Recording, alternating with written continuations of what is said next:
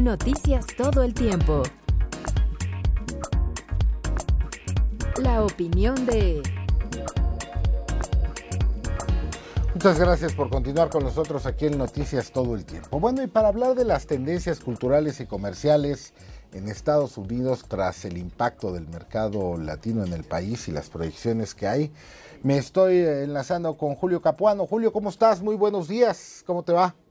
Bernardo, muy buenos días. Bien, estamos aquí transmitiendo desde Miami y teniendo el placer de tener un invitado el día de hoy precisamente para platicar acerca de este tema. Pues él es experto justamente. Él es Joe Benítez y ha estado pues, aquí en el mercado latino durante más de 30 años. Él ha estado en empresas grandes a nivel. Gracias. Tenemos un problemita, Julio, si me permites, tenemos un problemita con la recepción de tu audio.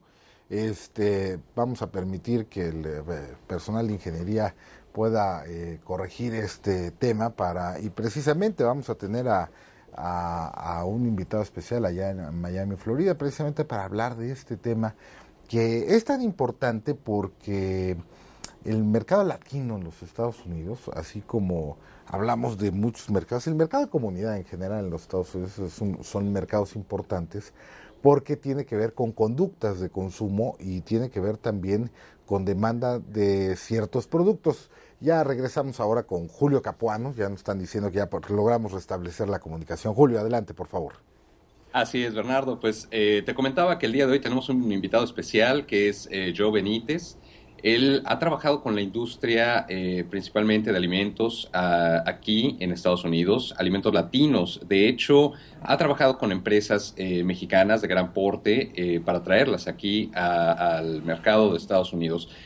Él nos va a platicar un poquito el día de hoy justamente porque a través de la asociación que él representa, de la cual es Chief Executive Officer, precisamente trata de hacer que estos productos mexicanos y productos latinos en general puedan tener mayor penetración y crecimiento dentro del mercado de Estados Unidos.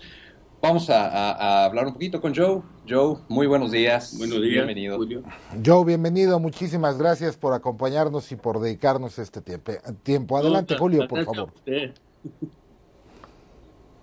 Pues platícanos un poquito, Joe, acerca justamente de este concepto de las empresas latinas en Estados Unidos, las tendencias que ves tú a través de toda esta experiencia y, bueno, las proyecciones que tú has hecho. Bueno, el crecimiento de los productos, de los alimentos latinos en los Estados Unidos ha sido lo mismo que la población. Como va creciendo la población, va creciendo también el mercado de alimentos en los Estados Unidos. Por ejemplo, cuando yo empecé en 1960, la población era muy chica, entonces los alimentos, había unas cuantas de tiendas nomás que eran tiendas solitas, ¿me entiendes? Y ahora tenemos múltiples, como el Super, que es parte de Chedraui. En México tiene 60 tiendas hoy día, es una cadena bastante grande, no tan grande como un Safeway, por ejemplo, que tiene unas 3,000 tiendas, pero también en el mercado hispano, que ellos le tienen, si entras a una tienda, el Super, por ejemplo, vas a encontrar todos los productos para la hispanidad, productos de México, productos de Sudamérica, de Centroamérica, etcétera.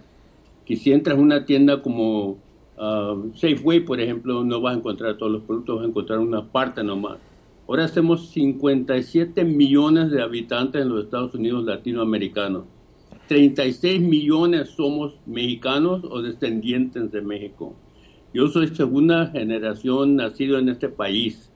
Mis abuelos son de Naco, Sonora, México, del norte de México. ¿Me entiendes? Entonces, por eso yo nací en Phoenix, Arizona, y ahora estoy aquí en Los Ángeles, pero siempre mi sangre es mexicana. ¿Entiendes? Joe, me surge una duda porque pues estás hablando de un mercado muy importante dentro de la Unión Americana de potenciales compradores de productos de origen latinoamericano. Y entonces te preguntaría yo, ¿esto no va a desatar un poco alguna tendencia proteccionista, digamos, porque pues evidentemente hay algo, por ejemplo, en la comida, ¿no? Pues la comida, buscamos siempre los sabores parecidos a los nuestros, ¿no? Que nos gusten, de que nos agraden más y obviamente pues el paladar manda sobre muchas cosas, pero esto no va a provocar en un momento dado que se empiecen a tomar medidas de protección sobre los productores norteamericanos de productos específicamente. Los productos mexicanos, por ejemplo, el crecimiento de los alimentos en los Estados Unidos, el crecimiento más grande de todos los productos en los Estados Unidos y del negocio de alimentos ha sido productos de México. Porque no nomás la población hispana o mexicana está comprando esos productos porque le gustan, porque están impuestos de comer estos productos de México, de Sur o Centroamérica, pero también el anglosajón ahora también lo está comiendo. Y no nomás eso, pero los restaurantes, por ejemplo, pues son miembros de nuestra organización, restaurantes mexicanos, ahora están sirviendo más y más comida que viene de México, ¿me entienden? So, va a ser un negocio de los más grandes. En el año 2065, la población de hispanos va a ser 36 millones de habitantes hispanos, con una compra de como unos 5 trillones de dólares en los Estados Unidos. Somos una parte muy importante. Fíjate nomás, compara eso en contra México, por ejemplo. La población en contra la ganancia que hace la población que gasta en compras de alimentos en México en comparación a lo que estamos haciendo aquí en los Estados Unidos es mucho más grande aquí en los Estados Unidos. Eso es un negocio que se va haciendo más amplio, más grande, más importante en los Estados Unidos y en todo el mundo. Julio Capuano. Sí, efectivamente. Ayer justamente Joe nos estaba comentando, y esto es algo muy interesante, que nos estaba diciendo, a través de lo que son las nuevas generaciones que se están viniendo, que están haciendo aquí en Estados Unidos, ya vienen con otra idea, otro concepto, digamos, ya la segunda, la tercera generación, por ejemplo, de lo que son latinos en este país, ya tienen una tendencia muy diferenciada sobre lo que son los hábitos de compra también, no solamente dentro de las tiendas, sino fuera de las tiendas. Ayer Joe nos comentaba también la cuestión de lo que es la tecnología, el uso de la tecnología, precisamente en estas nuevas generaciones. Joe, ¿nos platicas un poquito de esto? Sí, es muy, muy importante porque la mitad de la hispanidad en los Estados Unidos ahora es lo que le dicen aquí millennials, que son jóvenes. La población hispana en los Estados Unidos es la más joven de todos los grupos en los Estados Unidos, anyway. Pero dentro de esa población, la mitad son millennials, que son más o menos de hasta 18 años de edad, a 21, por ejemplo. Esas personas están yendo al colegio aquí, están educándose en los Estados Unidos y son los primeros para adoptar la tecnología nueva. Por ejemplo, el celular. 94% de la población hispana en los Estados Unidos ahora tiene un celular. Y la mayoría ahora, la tendencia es que la mayoría de esos ahora están comprando vaya el celular, en vez de en persona entrar a una tienda. Estamos avanzando más que todos en los Estados Unidos en la tecnología nueva. Y las tiendas de abarrotes, por ejemplo, y los restaurantes hispanos ahora se están adoptando a esa tecnología. Y es una manera de llegar a esa población, de poder comunicar con ellos, porque es una forma de no nomás comunicar de la tienda, por ejemplo, al hispano, pero el hispano puede comunicar para atrás a la tienda también, si no le gusta algo, si necesita algún producto que no tienen, que si lo encuentran en México o donde sea, lo pueden comunicar los dos para los dos modos, para afuera de la tienda y para dentro de la tienda. El mexicano está avanzando y está enfrente de la tecnología nueva a través de los abarrotes y de los alimentos hispanos. Aquí hay algo interesante también, Bernardo, y esto tal vez también respondiendo un poquito a lo que comentabas tú anteriormente, le cuestionabas un poco a Joe, el sentir, por ejemplo, aquí de la comunidad anglosajona es de mucha aceptación, sobre todo los productos mexicanos. De hecho, por ejemplo, aquí en el estado en el que nos encontramos, que es Florida, la aceptación de productos latinoamericanos y en particular mexicanos o de origen mexicano es muy importante. De hecho, ha avanzado muchísimo en estos años. Hay tiendas especializadas ya de productos latinos, y las tiendas pues de lo que le llaman el mainstream, de lo que es como la tienda normal a donde va a comprar el anglosajón, ya tiene de hecho no solamente pasillos disponibles de comida latina, sino que además, por ejemplo, hay tiendas que ya crearon una subdivisión para productos latinos. Ayer justamente tuvimos la oportunidad de ir a una tienda de estas, donde ya el concepto es latino, porque entras y desde la entrada te hablan en español, te responden en español. De hecho, el intercomunicador que existe en la tienda, todo es en español, las promociones te las dicen en español y sientes que estás dentro de tu propio país. Entonces, aquí se está aceptando muy bien la cultura, y los productos, la gama de productos ha crecido muchísimo y exponencialmente. Joe justamente nos estaba comentando ayer la idea del crecimiento tan importante y a nivel exponencial que nosotros pues vamos a tener en este país, sobre todo en las tendencias de abarrotes, bueno, de alimentos, que es lo que él maneja. Comentaba justamente que hay algo que él le dice crecimiento orgánico, que es el crecimiento pues de nuestros connacionales, aquí ya mismo dentro de la nación, lo cual va a ser muy importante en algunos años. No le hace como cierren la frontera, que íbamos a crecer siempre a los millones de habitantes en los Estados Unidos. Vamos a controlar, ¿eh? Eso es lo que nos comentaba ayer. Independientemente, aquí crece exponencialmente. Los latinos crecen muchísimo más. De hecho, es el segmento, creo, que mayor crece, ¿cierto? Sí, a mí me da risa porque en la política, como tú sabes, uno de los que está corriendo por presidente en los Estados Unidos dice que va a levantar una pared grande para que no puedan pasar los mexicanos a este país. No importa, porque el crecimiento orgánico ahora de la población mexicana va a ser tal que no importa si cierran la frontera.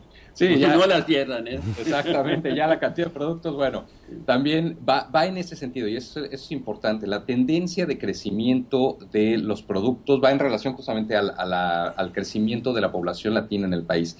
Las generaciones también están solicitando ciertos productos, no solamente de nostalgia ya como lo son productos que consumían sus padres o sus abuelos, sino que ahora además ya consumen productos nuevos. Por ejemplo, en nuestro país, en México, tenemos productos muy innovadores que están saliendo al mercado y que también están tratando de llegar a este país y que justamente seguro van a llegar a través de estas nuevas generaciones y esta capacidad que van a tener las generaciones de comprar en línea.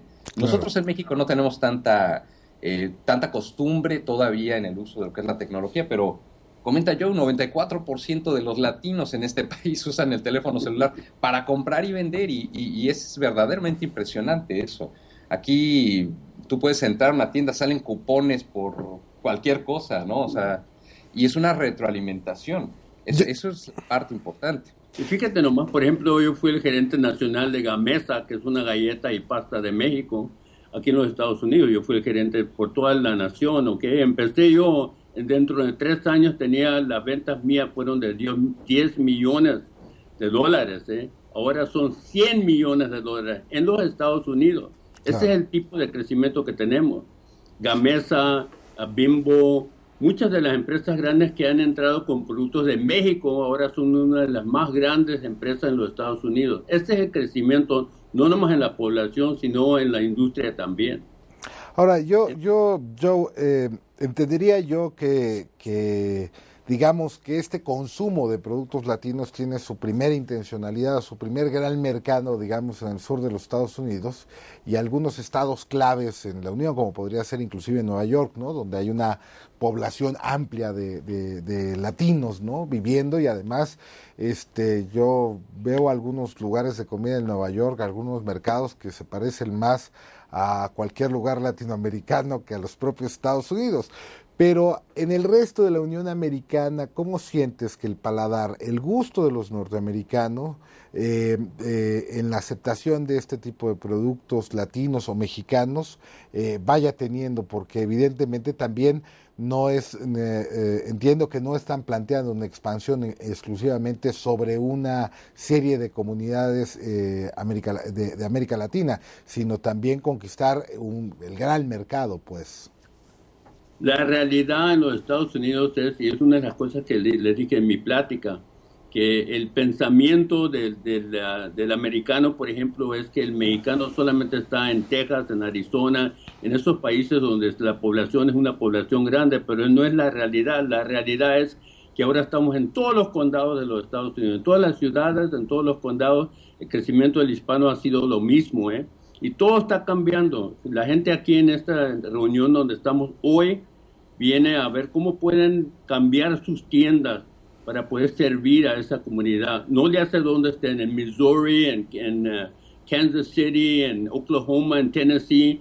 El crecimiento siempre sigue por todos esos países o por todos los Estados Unidos, aunque hay más o menos 20 ciudades, 20 estados donde la población es la más grande de todas, pero estamos en todos los condados de los Estados Unidos hoy día. Sí, de hecho, Bernardo, te comento, ayer justamente Joe nos mostraba una gráfica muy interesante acerca de lo que es la expansión del mercado latino en este país y sí, justamente nos quitó ese mito, ¿no? Acerca de que, bueno, pues, todo se encuentra en Texas, en California. No.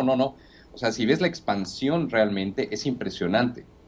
De hecho, digo, como experiencia personal en mis últimas visitas a Estados Unidos, a varios estados de los Estados Unidos, pues prácticamente el uso del inglés pues, está nulificado en muchos de ellos, ¿no? Y no me refiero a Florida, que yo digo que Florida, bueno, pues ya el idioma inglés está en periodo de extinción, ¿no? Digo, se habla español de diversos acentos y de diversas formas, ¿no? Igual en algunos lugares, por ejemplo en Texas, pues por supuesto que sí, pero me sorprendió mucho, por ejemplo en Nueva York, cómo ha ido avanzando, inclusive en términos de atención y servicio al hispanohablante, inclusive por propio personal de origen anglosajón que dice, bueno, pues este es el gran mercado y están consumiendo y están viniendo y hay que darles servicio y hay que atenderlos, ¿no?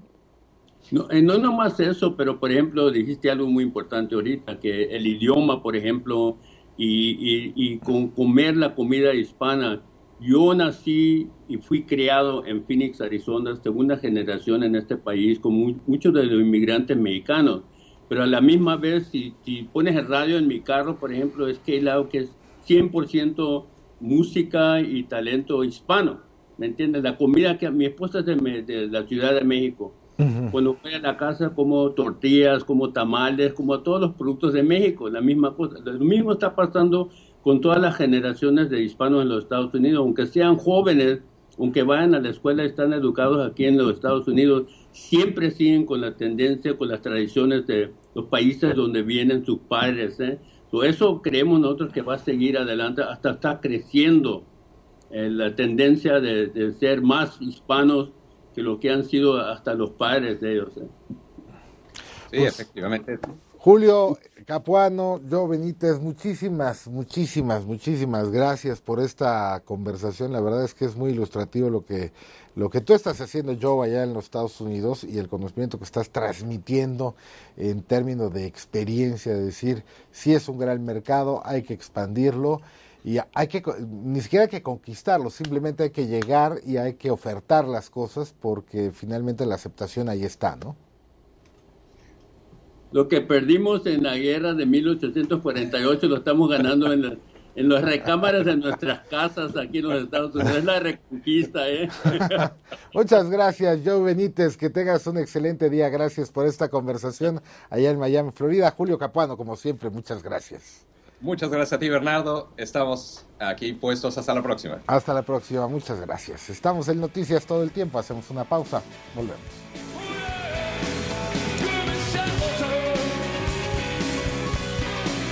En un momento continuamos. Noticias todo el tiempo.